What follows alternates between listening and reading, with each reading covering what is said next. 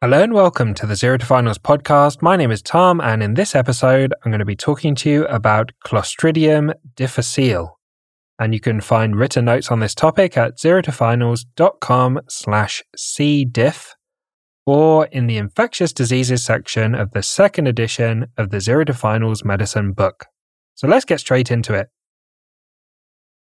Clostridium Difficile, often called C. diff, is a gram-positive, rod-shaped, anaerobic bacteria.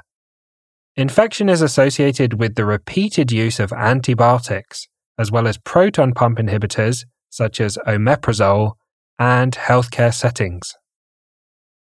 C. difficile produces spores which are released in the feces, and these spores can survive on contaminated surfaces and hands, helping to spread the bacteria to others.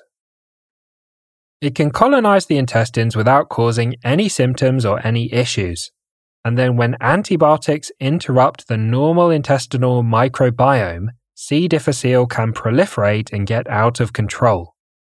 It produces toxins, particularly toxin A, which is enterotoxin, and toxin B, which is cytotoxin, and these toxins cause symptoms and complications.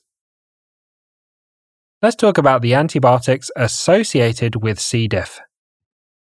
The antibiotics most associated with C. difficile start with the letter C, and they include clindamycin, ciprofloxacin and other fluoroquinolones, cephalosporins, and carbapenems, such as meropenem. Next, let's talk about the presentation. Colonization, where the bacteria live harmlessly in the intestines, is usually asymptomatic. Infection presents with diarrhea, nausea, and abdominal pain. Severe infection with colitis can present with dehydration and systemic symptoms such as fever, tachycardia, and hypotension. Next, let's talk about the diagnosis. Diagnosis is based on stool samples. A stool sample can be tested for the C. difficile antigen, specifically glutamate dehydrogenase, and the A and B toxins by PCR or enzyme immunoassay. The antigen test shows whether C. difficile is present, but not whether it's producing toxins. The antigen is the initial screening test and is followed up with tests for the toxins if C. difficile is identified. Next, let's talk about management. Management involves supportive care and oral antibiotics.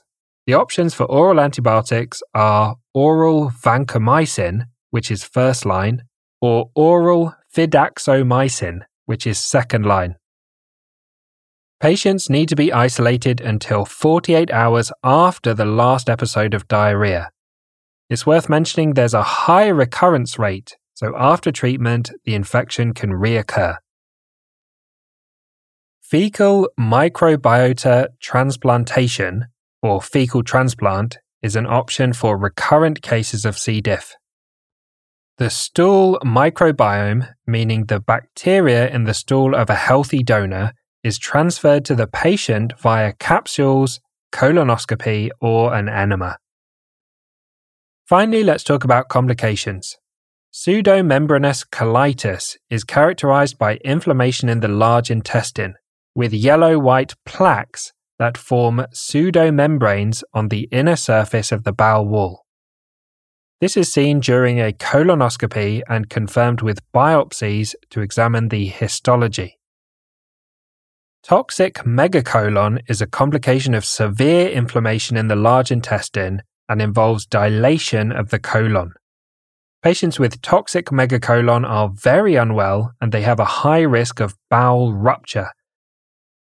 Treatment involves supportive care and surgical resection of the affected portion of the bowel.